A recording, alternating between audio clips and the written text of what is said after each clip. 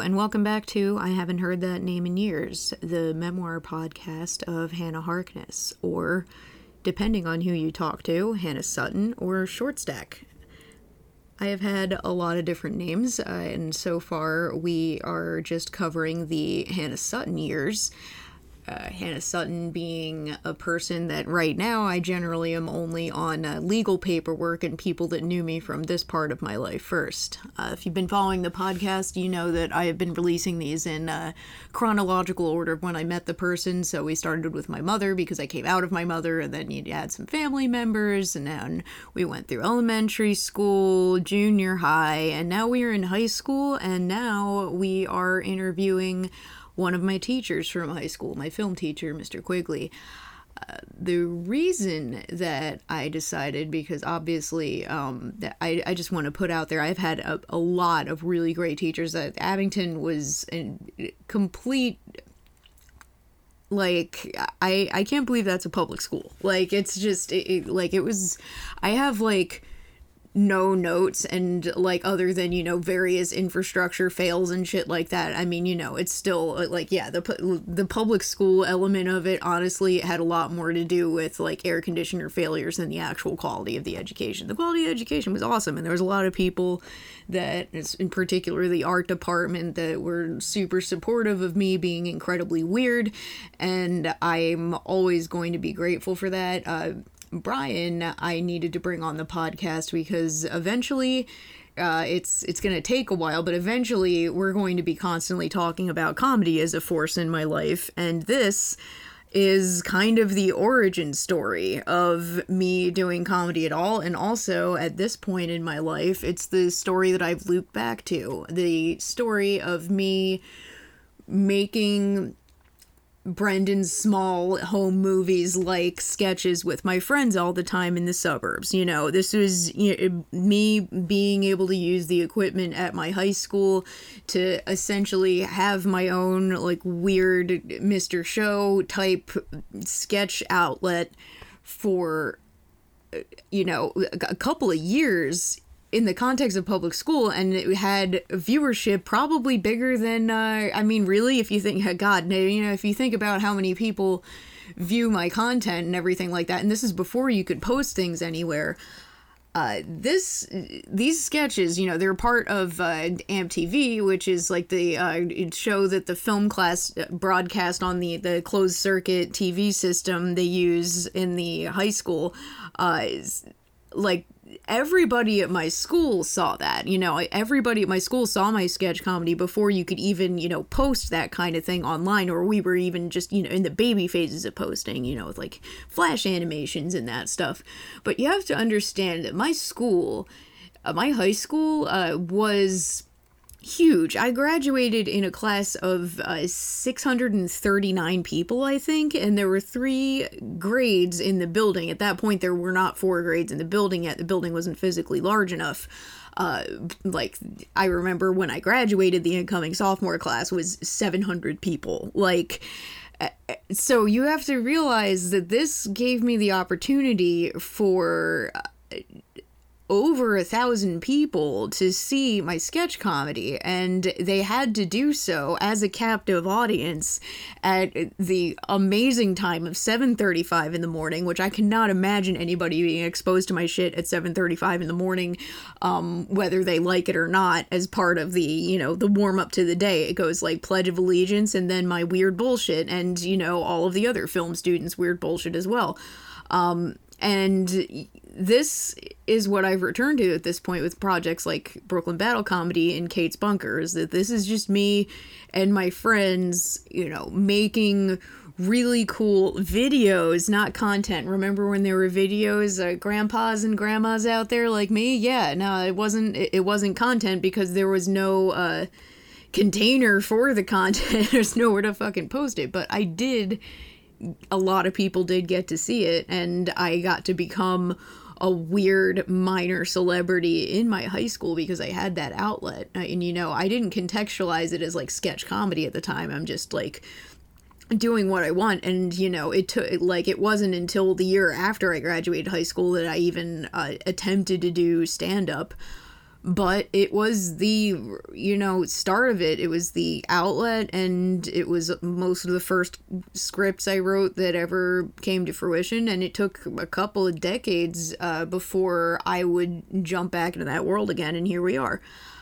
So, while you still have a long memoir journey until you get to the point that I'm talking about now, for me, emotionally, this was a really full circle, cool interview to do, because there's just the people that have to deal with me on an administrative level. I don't even know how to say that. Like, my boss, like anybody who's ever been my boss, teacher, supervisor, something like that, they always remember way more about me than I would ever expect. And I talked to Mr. Quigley, or, Bryan Quigley, whatever, it's still, you gotta love how they ingrain this protocol into you in high school, and then you grow up and you're both adults, and still it's difficult to shake. But Bryan made a huge impact on my life, and I'm really glad that I managed to get an interview so we can all see the origin story of this madness and one of the earliest enablers of my creative bullshit. And shout out to everybody who's done that since then, including New Queer Order, this here podcast network. And please check out all of the other podcasts on this network. This is an awesome podcast network. You should love us, each and every one of us weirdos, and they foster creativity here. And for any other reason that you'd like to, hear more of my stuff, please check out Kate's Bunker or Brooklyn Battle Comedy, my things. All right, and let's roll in to this portion of the memoir. We're back.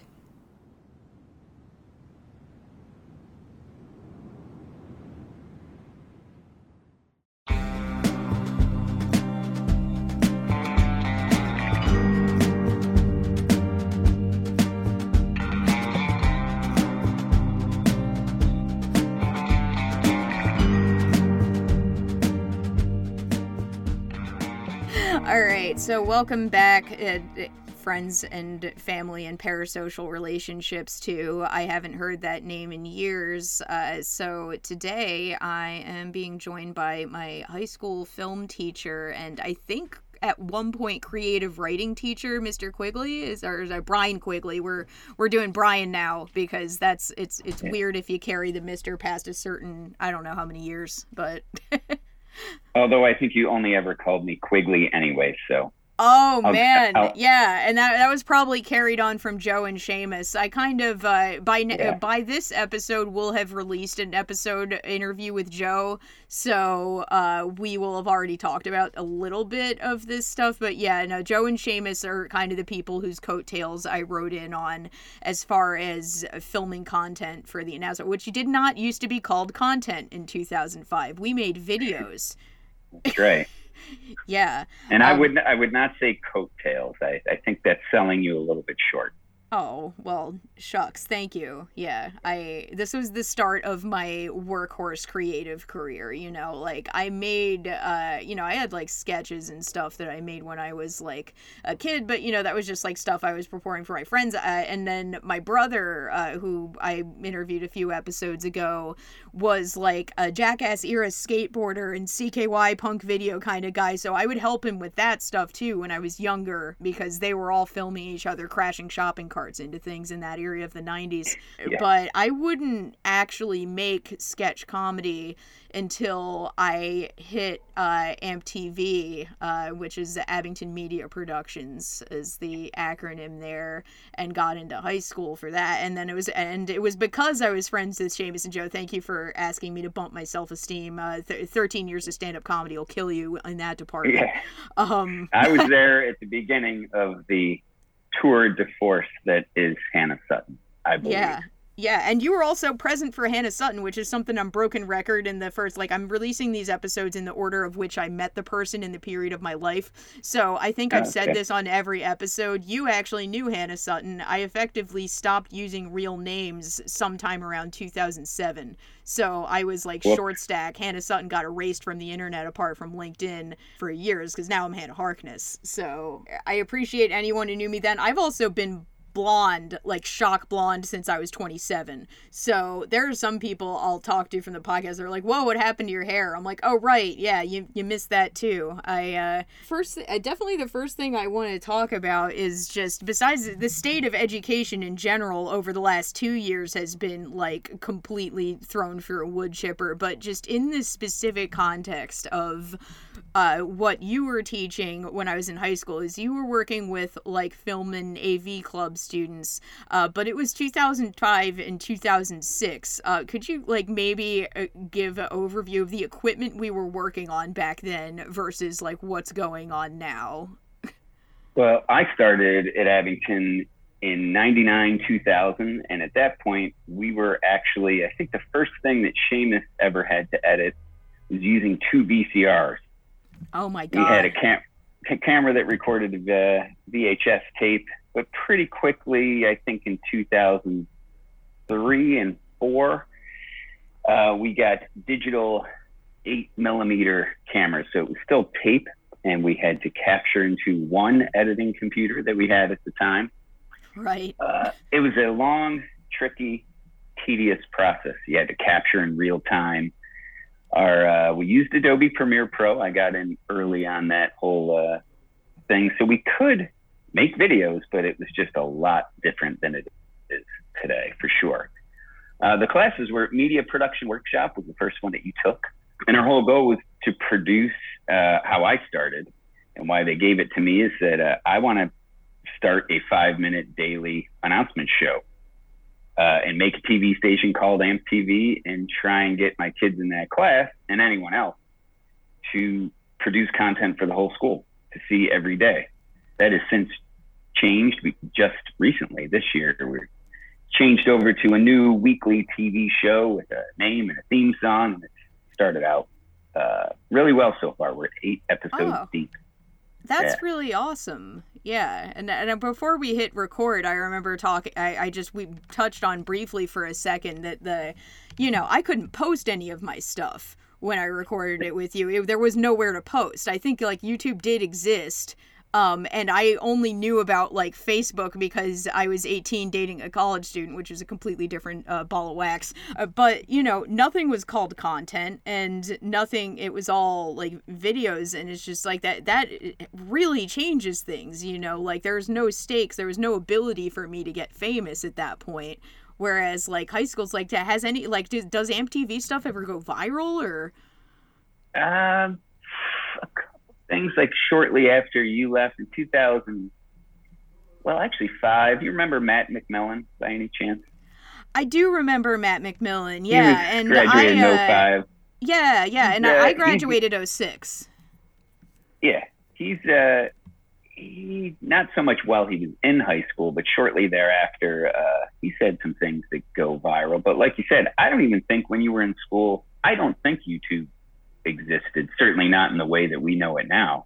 I remember your way to get out content was our 5-minute show. And then making, do you still have your DVD that you made, your best of? I absolutely do. I hope it still works for the purposes of this. And eventually I got to figure out some way to convert the DVD to the digital. I'm sure my dad knows how to do that or something. But yeah. Well, I know how to do that. I had to do that with all of my best of AMP TV DVDs. So if you can't pull it off, just let me know. I can, okay. Well, that's awesome because I don't want that to totally be lost to time, especially since my career has come full circle. And like in the pandemic is when I finally did my nice little Irish goodbye to stand-up comedy, at least for the time being, because it's an art form where you laugh droplets into each other's face in poorly ventilated rooms. And I at the time of high school, I did not know that I was bipolar 1 or that I had Tourette's. So you don't want to just mess with my neurology like that.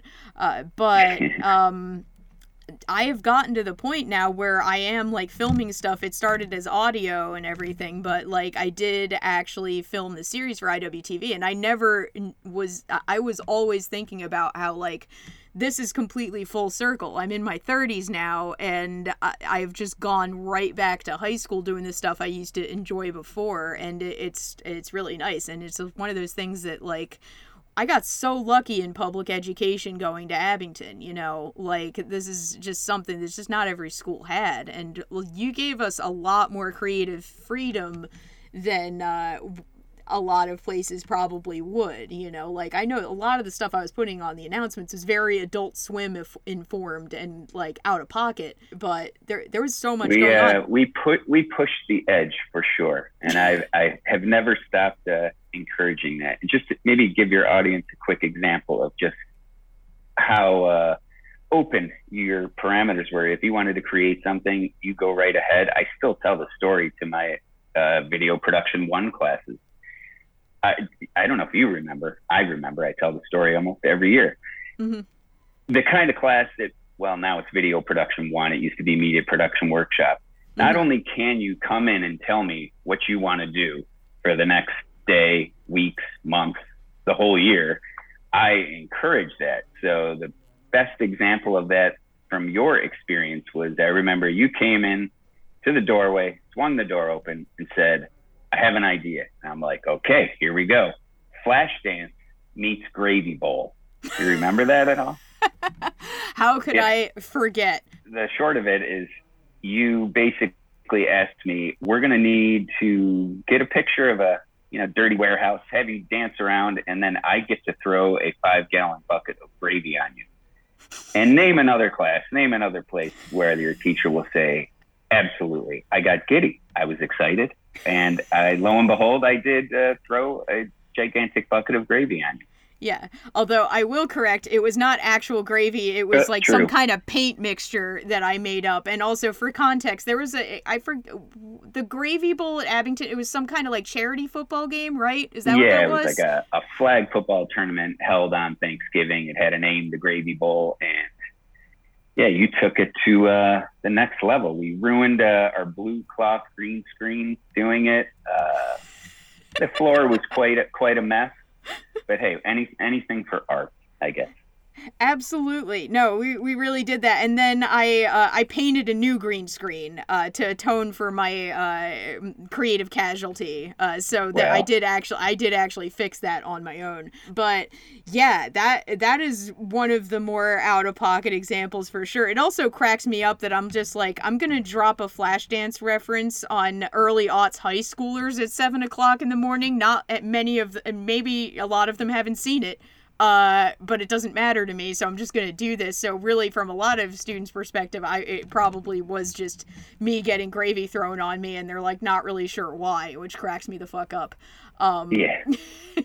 My story didn't quite, as time went on, didn't resonate. People didn't know what Flashdance was until I got lucky. I think Jennifer Lopez made some kind of music video where she was not spoofing Flashdance, I guess just making her own version, and had the whole bucket and all that. So some kids kind of know what I'm talking about, but once I show it to them, they understand that I'm open to pretty much do anything.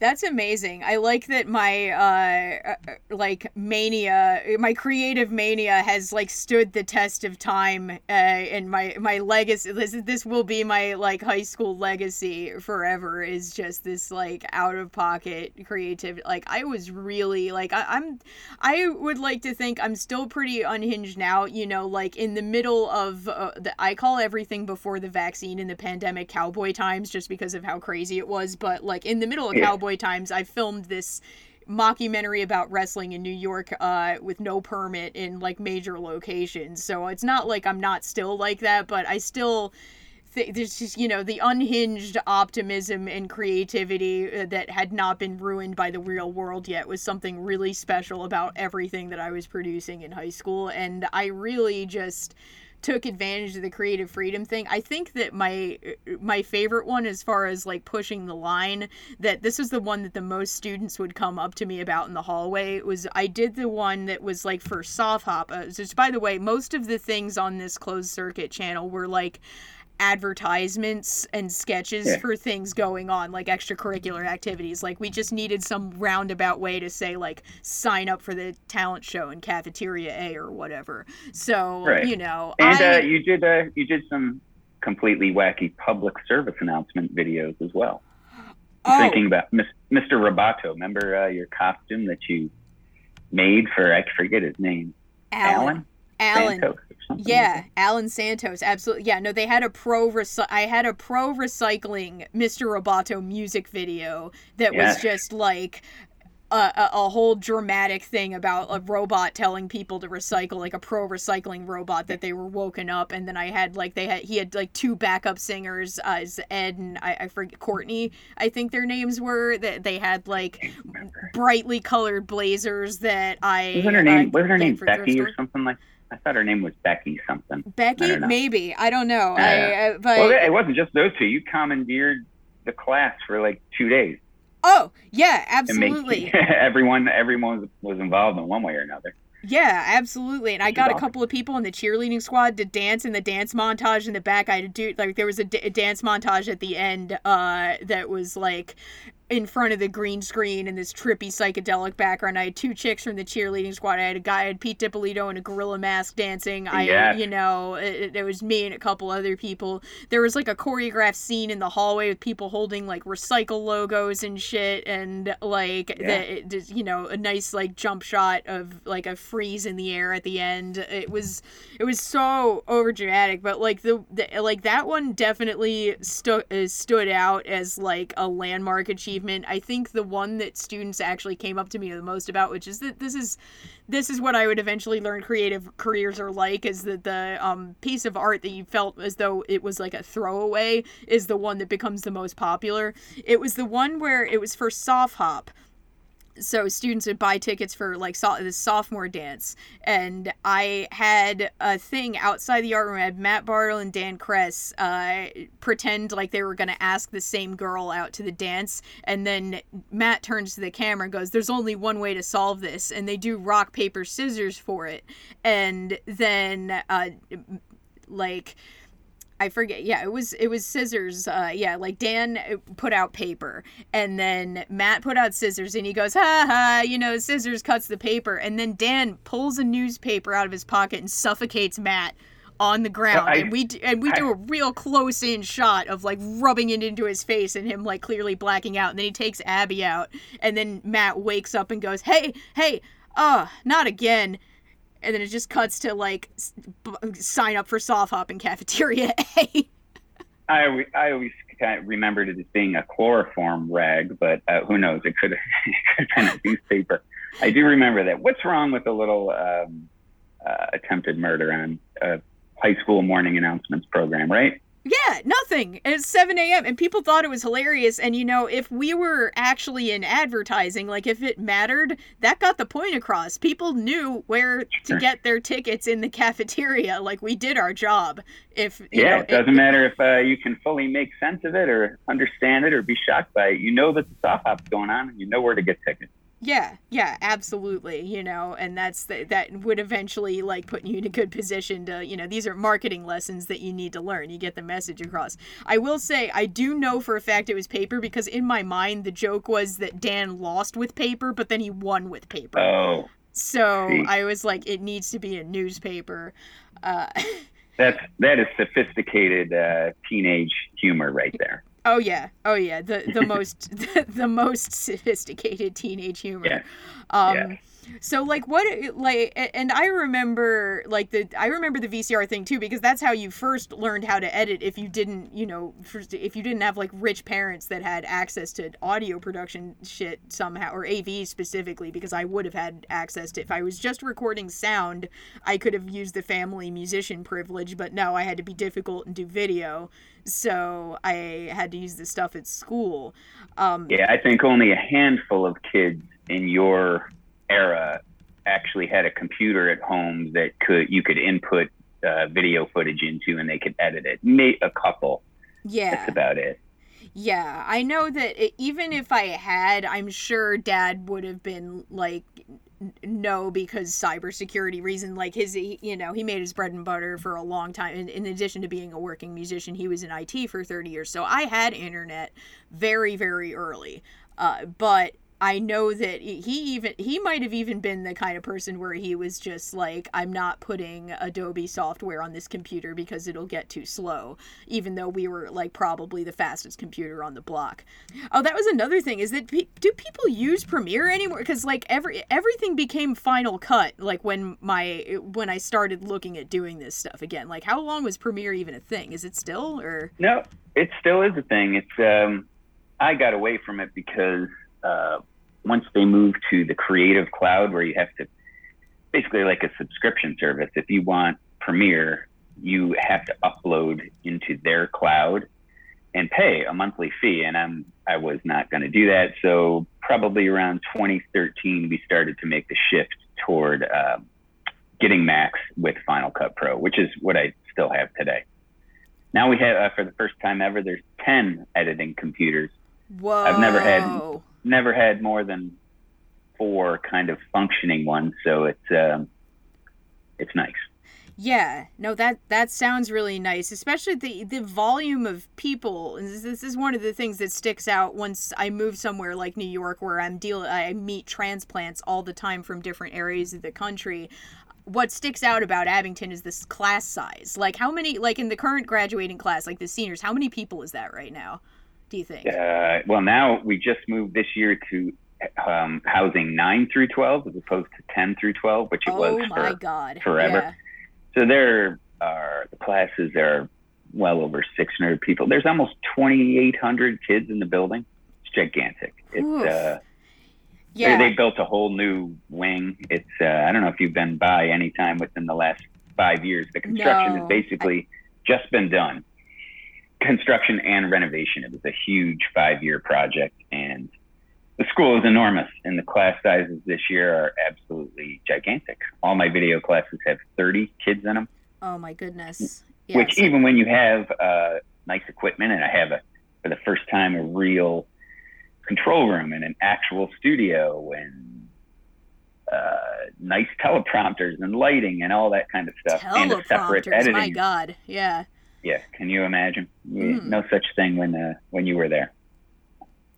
Yeah, but it's really nice, but there are so many kids that want to take it that the classes are really large and challenging. But hey, I guess just increases the chances of getting some kids in there that are as wild, crazy, and creative and awesome as you, Seamus, Joe, and others were.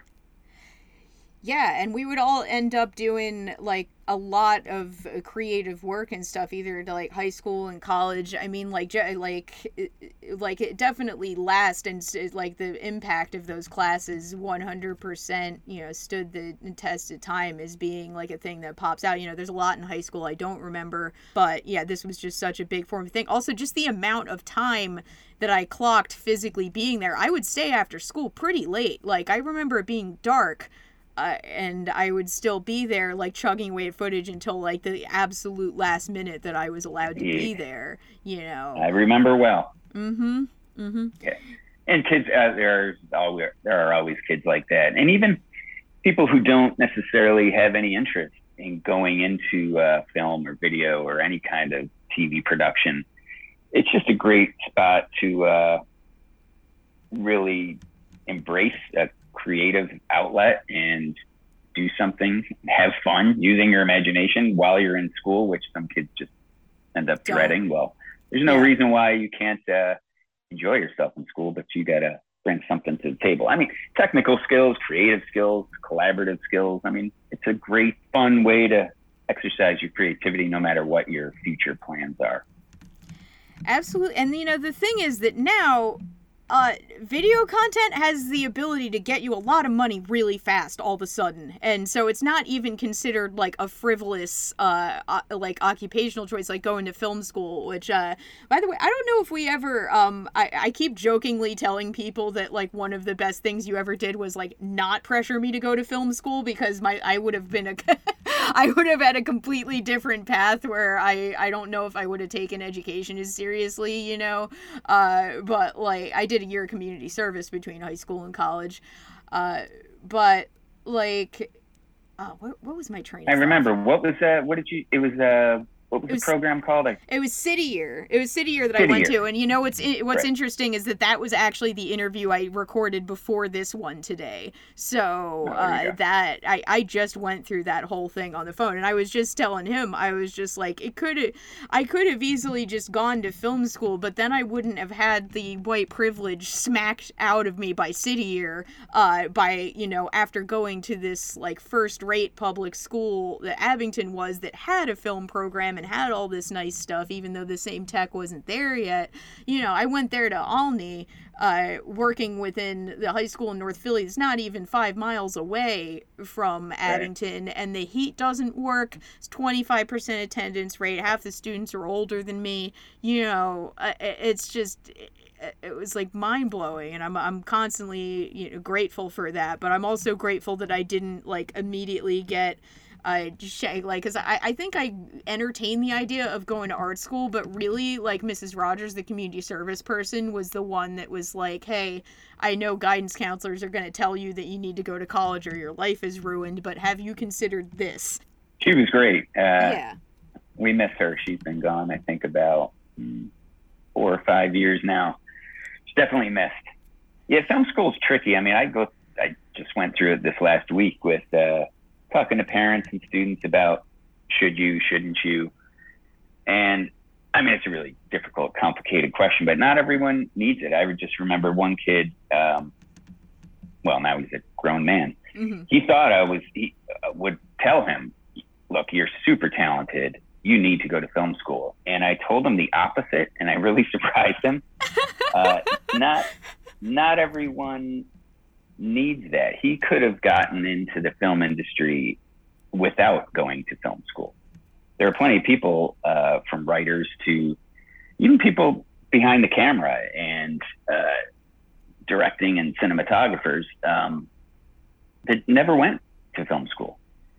I don't think some kids have a certain knack of how to pull an idea across the finish line, or, you know, have an artistic sensibility and vision. That he didn't need it. And I knew he would always keep taking pictures, making experimental videos, just keeping it in his life in one way or another. It turns out he's one of the lead marketing guys for I forget the name of the company, but some Cape May resort type thing. And he brings his creativity, but he also went to business school after deciding not to do film school. So yeah, I mean, for everybody's a little bit different. I don't think it's the answer for everybody. Yeah, and I know a bunch of people who went to Temple, for instance, and they're making a living in the industry. And there's a bunch of kids that went to Temple that aren't doing anything related to film or video production at all. So, you know, did they waste their time? No, I don't think so. But unless you really, I have to make movies, or I can't imagine doing anything else but video production. Unless you're really at that point, kind of like writing, you know, fiction writing, I don't think you'll survive. It's tough. If you don't want to be creative all the time. Yeah, and I don't know. It's film like, school's the answer. Yeah, film school's not always the answer for everybody. And, you know, for the people that I know that are in film school, also, depending on which one you go to, it can be kind of a racket. They can promise you a lot of stuff and industry connections and this, that, the other thing on top. And then, you know, they're lying through the teeth. They're grabbing your money. And, you know, technology has changed so much. Like, you know, Kevin Smith talks about that. You can shoot a movie on your phone that looks good. You know, Steven Soderbergh produced a movie within the last couple of years, and he shot the entire thing on an iPhone, and it was broadcast in theaters. Yeah. So yeah, I mean that is crazy. The ability for kids just to pull something out of their pocket and get a really cinematic, awesome looking bit of video. I mean, that was so. Go ahead and watch your DVD and see the 4:3 aspect ratio, grainy, gross quality, and you know. You can do so many more things with such less equipment nowadays. Yeah, like you don't have to cart around these cameras with physical tape in them anymore, you know. It's the whole thing. And you don't have to deal with the same. I mean, you still lose footage. I've seen, like, that happens And, you know, thankfully that's not my end of production anymore. I'm the writer, the actor, and talent wrangler, just because I just know so much talent that I'm good at working with people like that. But, you know, you don't, like, lose files the way that we used to lose files. We lost an entire weapon of choice music video somewhere in the jaws of whatever technology we had at that point. It was just if a bit of tape goes through the camera wrong, and all of a sudden you hear a noise, and then you hear terrible things happening, that's gone. Yeah, it's gone forever. It doesn't matter like how long you did it.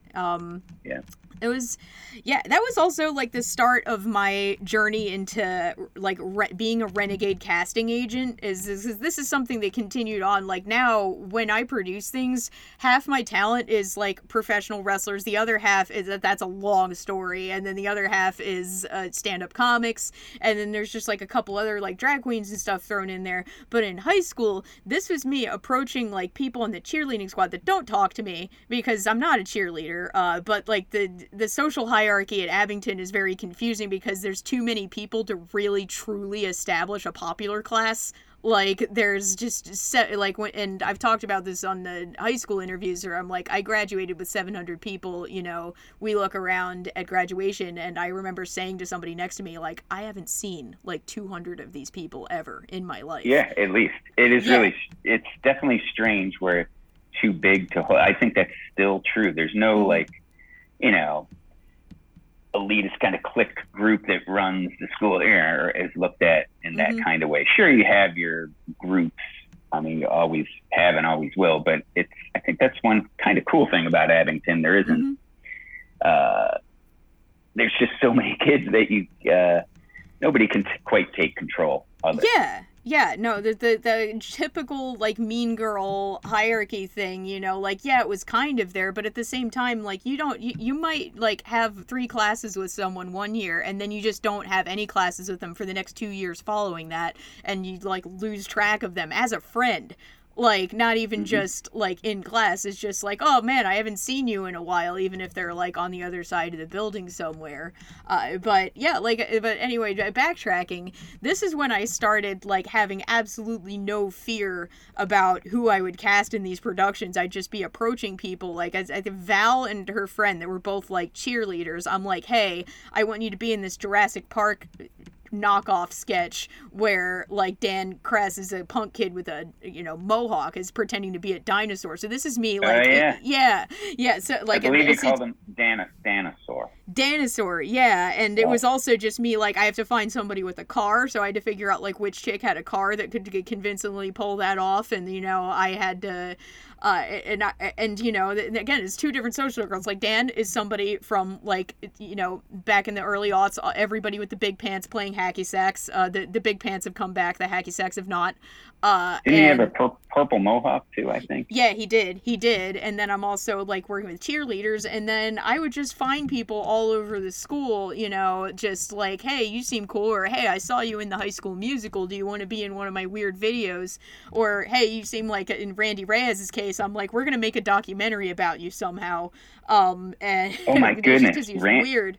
I forgot about Randy. Oh my goodness. Yeah, I loved Randy. Yeah, he was something else. And also, another thing I really liked that just popped into my head, teachers were in the sketches too. Like, a lot. Oh, for sure. Yeah, like, you were in a couple of my sketches, apart from being off camera and throwing gravy at me. You were in the one sketch that it's still one of my favorites, where I was just doing an ad for the t-shirts that we were selling, that I still have, the t-shirts that we were selling to support the after school portion of the club. There's, like, these $8 t-shirts, and I did this whole thing, like, a parody of, like, the Starving Child in Africa commercials, where I was just like, this is Mr. Quigley, he needs a new camera, but he just can't afford one, isn't that right? And then you're, like, trying to plug, like, wires into a cardboard box that has, like, camera written on it in Sharpie, and you're like, yeah, I got Mr. Camera here, and, like, and you killed it, by the way, you know. I didn't enter comedy proper until, I'm gonna say, like, 2011, like, did I actually start, like, messing with comedy clubs and stuff. But that was also another another instance where I was like, I don't need to cast people who call themselves comedians to make comedy. That's like not necessary. I just need people who are funny, who have good timing. And like you were, every time you appeared in a sketch, you did great. Well, I think it goes both ways though. When you're talking about the girls that you just met and you put them in a car and they got to act freaked out when Dan is acting like a Tyrannosaurus Rex and banging on the thing, they were great. Not just because they were great and willing to do it. You were inspiring to them. I mean, they gave you something that you wanted. They didn't just pull it out of thin air. It came. Somebody's got to be that creative force, and that's definitely what you were. Yeah, I'm like, me and directing is an interesting topic because I've never had any formal training in it whatsoever, and it's always just something I've done out of necessity. But people will tell me like, oh, you're decent at directing, and I'm just like, I have no idea what I'm doing. And you know, like that shit, like for season 2 of Kate's Bunker, my fictional podcast, I'm sort of trying to find another director that isn't me because I'm also acting in it and I can't really direct myself, and it's audio and voice acting. But it's another thing that came full circle because people are like, oh wow, you can direct, and I'm like, I feel like I'm just trying to move this along and I can't pay another person. But that's something that I learned in high school doing these things, just trial by fire with no like real, I mean, you covered some directing topics I'm sure in there, but like that's the kind of thing that would have been probably a whole seminar in film school, right? Like, well, I think you did. I can't even remember if you took the digital. I had the media production, which is more for our daily announcements program, mm-hmm. and then the digital filmmaking class, which I definitely remember Seamus and Joe being in. I definitely took that because film. That was the one where you showed us a bunch of movies, right? That like I remember watching Raising Arizona in your class. Yeah. So which class was that? That was digital filmmaking. Yeah. Right. Which is now, it doesn't exist with that title, but I have a second level video production course we've been involved in a really large high school film festival for probably 12 years or so. And that's awesome. Part of me thinks that you came a little bit too early because I barely had my feet under myself in terms of teaching filmmaking with brand new technology that I didn't, when I went to school, I had an English and film degree, but I was cutting actual film. There was no such thing as digital video.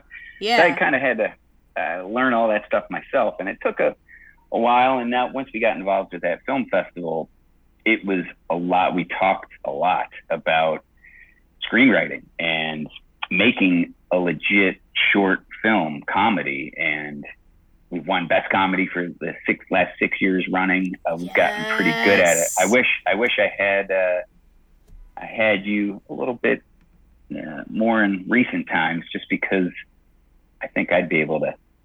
On the one hand, I can say, I'd be able to give you some more guidance, but let's be honest. I think you were driving. I was just there to help.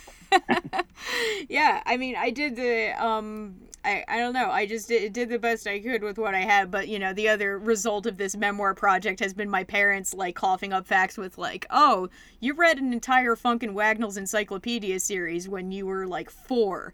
So there was also an element of just me being, like, bored to death in my regular classes and needing that extra outlet both through you and through like the visual art program as well, because like Abington has also like world class for, especially in terms of a public school, in visual arts. So I received that encouragement that way, but in a weird way, I kind of am, because my journey has been so convoluted and I've been so many places before I came full circle, and now I'm back doing like comedy in video sketch form and audio as well. I'm kind of glad that I wasn't in the same era, because it led me to do all of this other stuff that informed my career where it is now. And if I had always been in film, I wouldn't have done stand-up probably. And stand-up is the hardest thing you can do as a creative, I think. Like, maybe there's some other stuff that might be able to have an argument, but you, in a cold, unforgiving room with your the vulnerability fears, involved in stand-up, I don't think can be matched by too many other things. Yeah. And then, so in contrast, now that I've gone back to this thing where I like behind the camera and it's in rooms and everything, I'm like, this is a delight. I'm being taken back to a much simpler time in high school. I'm not in this like insane abusive industry where like everybody who makes it all the way to the end of stand-up is miserable. Like there are no happy famous stand-up comedians. There's maybe like one or two. There's a few that are my friends, but comedy, like stand-up, the nature of it has become so fragmented over streaming services and YouTube and everything that like who is and isn't famous is a weird designation now because of like how like dissolved media is across all of these platforms. Like millions. Well, and this whole idea of kind of going back to the beginning of content. Now everything's content. Yeah, and the things being like 30 seconds long, and everything is different. But one thing I really like, and I don't know if this is something I wanted to talk about. I don't know if this has come around with like the current student base. The younger generation seems to really like absurdist humor right now. Like that's what TikTok is turning into, and I have noticed that with like the fans that I'm starting to get, like they're all over the map, but I have a lot of younger fans because they're getting way into this like surrealist comedy, and a lot of it's because like regular, standard Comedy Central comedy, a lot of that revolves on like jokes targeting marginalized people, which is no longer something that people want ever. They want to see diversity in casting and everything, but like are you seeing that coming through, or is that just like always been a thing with the AV kids, or like it like has the kind of stuff they like the things they film changed over time? Well, I think it has always been there. I don't think it'll ever disappear. Kids like to be, I don't mean this in a derogatory way, but like just silly and have fun. Mm-hmm. But I think you're right in that. Well, I mean, look around. The world is a crazy place.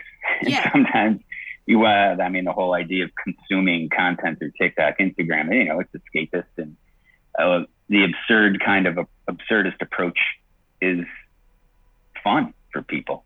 And I've never let go of that. Ever since Throwing Gravy and those types of things, we're always looking to kind of be a little bit ridiculous. I was eating just the other day, eating popcorn, watching these a guy and a girl. They host their own Good News Monday show. It's completely ridiculous. There's nothing serious about it. And I was just eating popcorn, watching them not fighting. Well, I mean, they're physically confronting each other, and I'm just watching. But everybody, I don't know. I'll never let go of that goofball tone. People, they want to be entertained when they're watching a TV show at school, just like they would be at home watching their phone. So, got to give the people what they want. Yeah. We already kind of covered the phone thing, but that's also, it's just such a big, I would have killed to have been able to just run around with my phone and film stuff because, we also had to share all of this equipment with other students, including the editing computer. So, if you were a procrastinating artist like me, and then, you had to be in line with everybody else editing, that occasionally could be kind of a nightmare. Probably like part of the reason I was staying so late too. But in addition to the other thing I want to mention, in addition to the green screen, I also painted a mural, which I think like we had some we either had a year-end community service project, or I was trying to hit a goal for the Congressional Award, one of the two. I think it was the Congressional Award. It was? Okay. And me saying, look around this room, it's pathetic and bland. Will you please help me? Yeah. What should I do? I don't care what you do. Do anything. Come up with an idea, and chances are I'm going to say I love it, and that's that.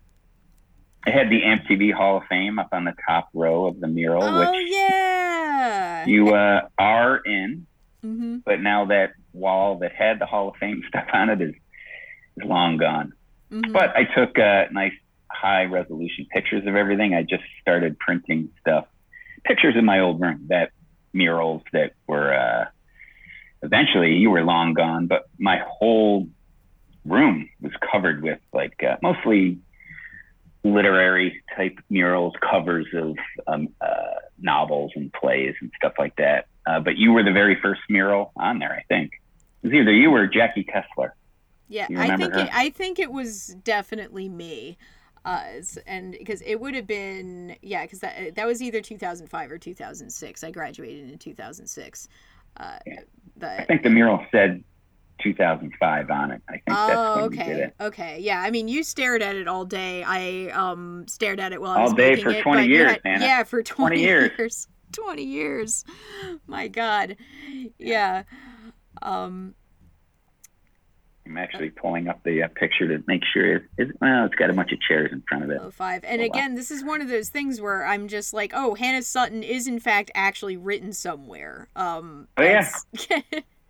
You are still alive in the halls of good old Abington. Yeah. And as long as I'm there, you will be, because like I said, I tell the gravy story and Mr. Roboto, among others, but those are pretty consistent tells. I got to convince kids that I really mean it when I say I want you to do whatever you want, have fun being creative, and I'm just here to facilitate. So some kids buy in, and some kids get back to that phone. Yeah, it's great. And you say, I wish I was in that era where I could just constantly make content. Well, I'd say a significant portion of students become less creative the greater the access to technology is, because they're just consuming machines. Those phones aren't, they're built, you can create stuff, you can shoot stuff, but what's easier to do is walk into a classroom, put your head in a phone, and just watch TikTok videos rather than make them yourself. That's been a challenge for sure over the last 10 years, where it's easier to dial out. Sure, it's easier to make a movie on your phone, but just because it's easier doesn't mean you're more likely to do it. Yeah, and then also the bar for being viral is pretty arbitrary or low. Like one of the like you can make something that is just you reacting to someone else's video and suddenly get 2 million views as a part of like the, you can work forever or something. And that's something I've said before. It always happens with creatives, is like the thing that you think is a throwaway frequently becomes the most popular thing that you've done. And I've never been a fan of reaction videos. That maybe I'm too old. I don't get it, but I don't get it either. And I'm like weird with like I don't scroll TikTok, but I do use it because it is the best way to get people to draw attention to something else that you have. TikTok is responsible for a lot of the traffic to my podcast projects and everything. Yeah, so, I mean, you don't really have you have a choice, but you don't really. I mean, if you're not plugged into Instagram or TikTok or both, you're in today's world, you're definitely not going to reach the same amount of people. There's no way. If nothing else, you're leaving money on the table. Like there's some stuff like the older audiences that pick up on Kate's Bunker, it's because I'm on RSS and I'm on Audible. So it's not that like you can get no traction, but if you don't use Instagram Reels and you don't use TikTok, you are just leaving money on the table, because those algorithms, unlike just regular posting on Instagram, regular posting on Twitter and Facebook, where they want you to cough up money so more people see it, Instagram Reels and TikTok, they're like, no, we're going to show you, like, we're going to get all of these views, because we know that if you take those little dopamine hits, you take those likes and you get enough of them, you're going to keep churning out content for us, because the majority of our people aren't churning out content. So like TikTok figured that out, and then Instagram had to comply, because they realized that all of the people that are making Instagram video content that they were like banning were like, or for arbitrary reasons, or just like shadow banning, or you just weren't getting a lot of views, we're all like just migrating over to TikTok. Same with YouTube too, is that YouTube can be difficult to get off the ground. Like yeah. Do you have any students that end up like actually like monetizing content and everything at this point, or?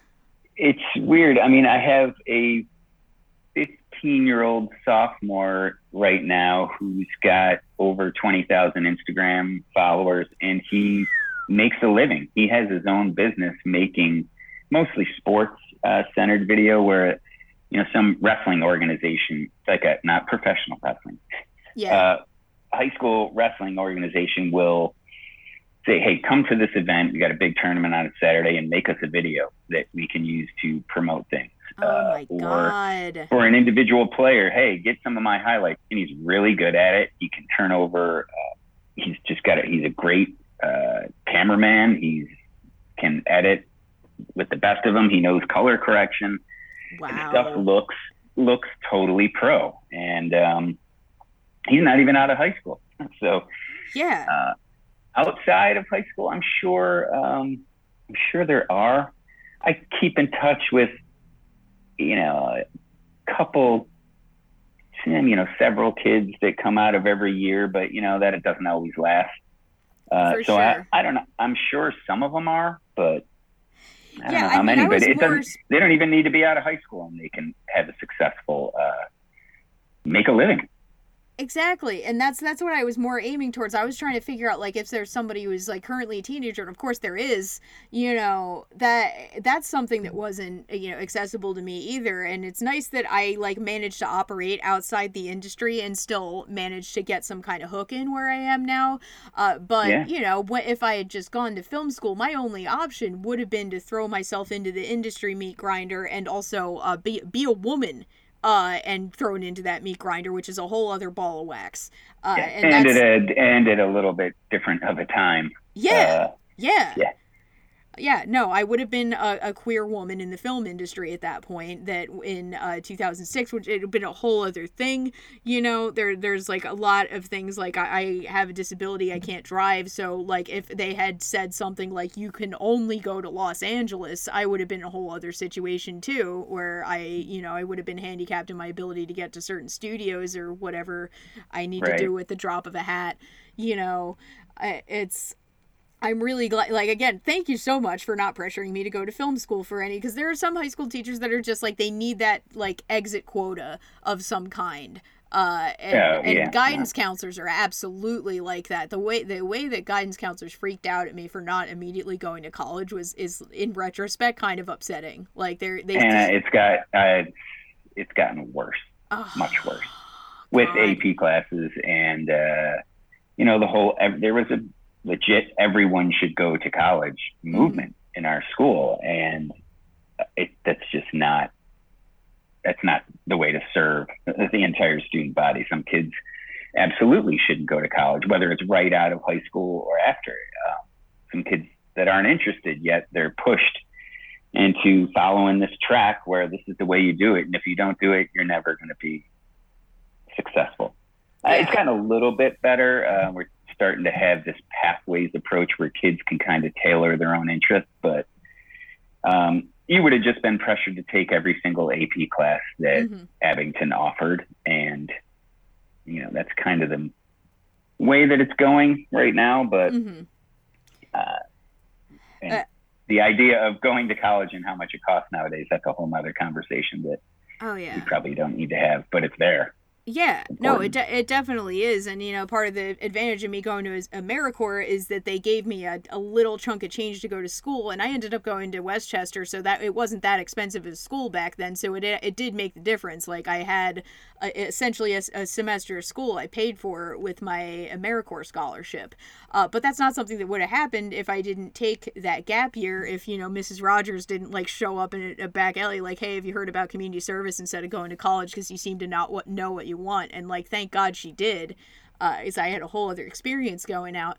And then there's also the whole topic of like, if students that were doing worse would occasionally get like drafted by the tech school, like, oh, you're never going to be, this, that, the other thing. So have you considered HVAC, and go over to get bussed over to Eastern Tech, I don't know. Do they still do that or? Yeah. Eastern's huge. And it is a really great, it's kind of unfortunate when all the high schools to have all those, whether it's shop, HVAC, construction, hairstylist, auto repair, schools can't house all that equipment anymore. No. So the kids have to leave school and go to Eastern. It's a huge operation and a great place for kids to pick up trades, real skills that, can land them a job and Yeah. right out of high school and not involve a mountain of debt. Absolutely, and that's it's interesting, like the way that this public school system tracks students. It's just that, like, if you were an AP kid and you wanted to be a hairstylist, they were like, no, you can't do that. That's for the kids that aren't doing well. You know, it's just like, and that sends such all these like sinister messages about the integrity of those occupations too. It's just like, no, you're like one white collar. You know, we don't need to get on a whole political rant about that, but like, well, it's funny you should say that, because pretty shortly after you were gone, when you were there were a whole lot of tracks going on. Mm-hmm. There was an AP honors, college prep, college and career. And that had the stigma of being the lowest level. And pretty shortly after you left, or maybe it started right around the time you graduated, we eliminated that bottom college and career level, which had this kind of stigma associated with it. And, yeah. They've definitely gotten better about that. I mean, a kid can really kind of challenge themselves, you know, with any kind of coursework. They're not jammed into one place or another. Even they're not forced into AP or honors classes. Senior year, I don't want to take AP physics. It's going to destroy me.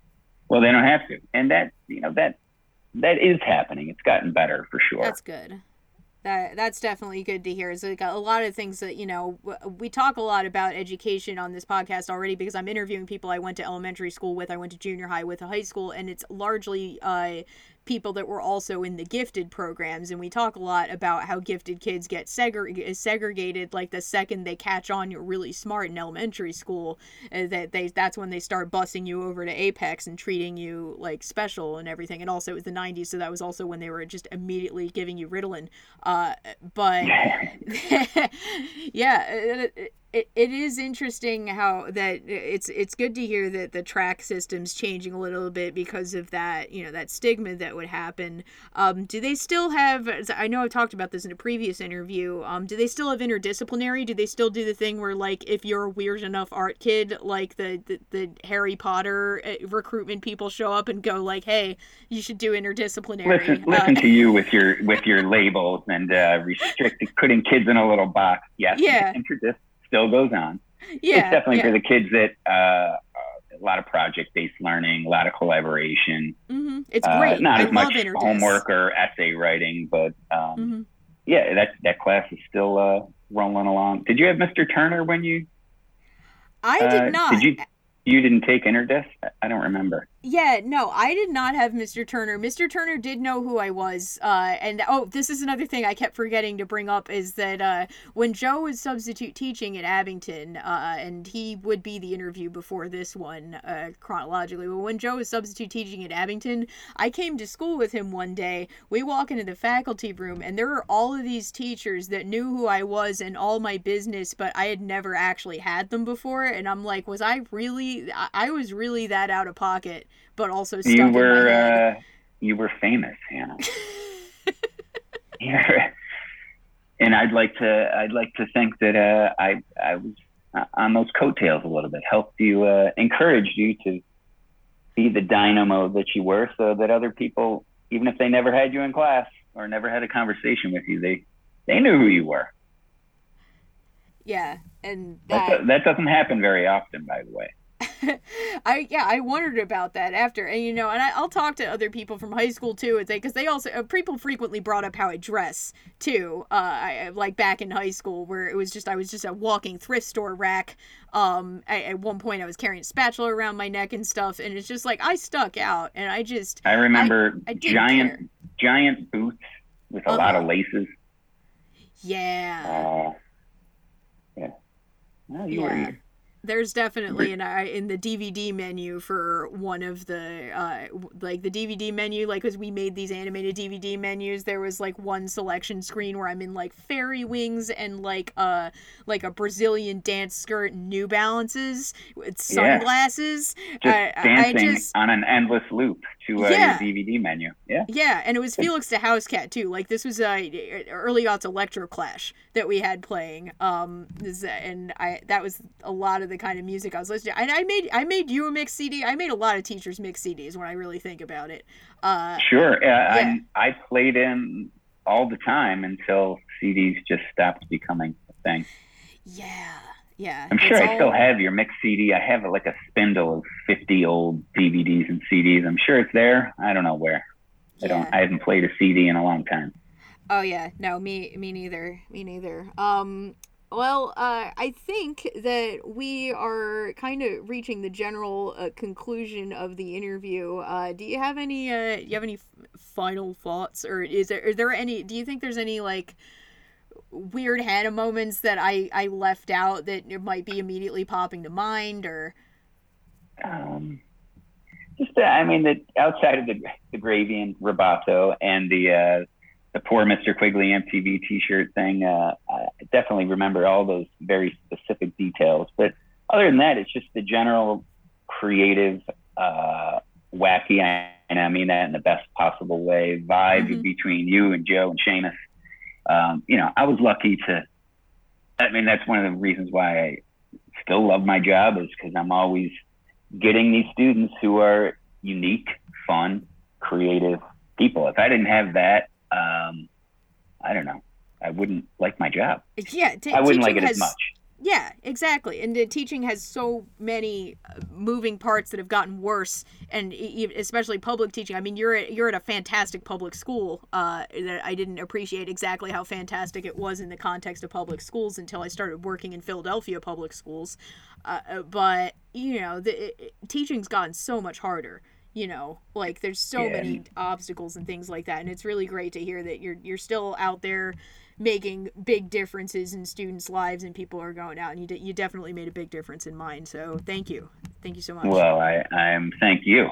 Yeah, it's a two-way street. It's not about me; it's about the students more than anything. So there isn't. I was lucky to have you. Oh, thank you so much. Yeah, there isn't a better way to end this podcast. It's just that's like we're sentimental, we're warm and fuzzy, we're ready to log off. Thank you for coming on. I haven't heard that name in years. Bryan Quigley, thank you so much. Thank you. All right.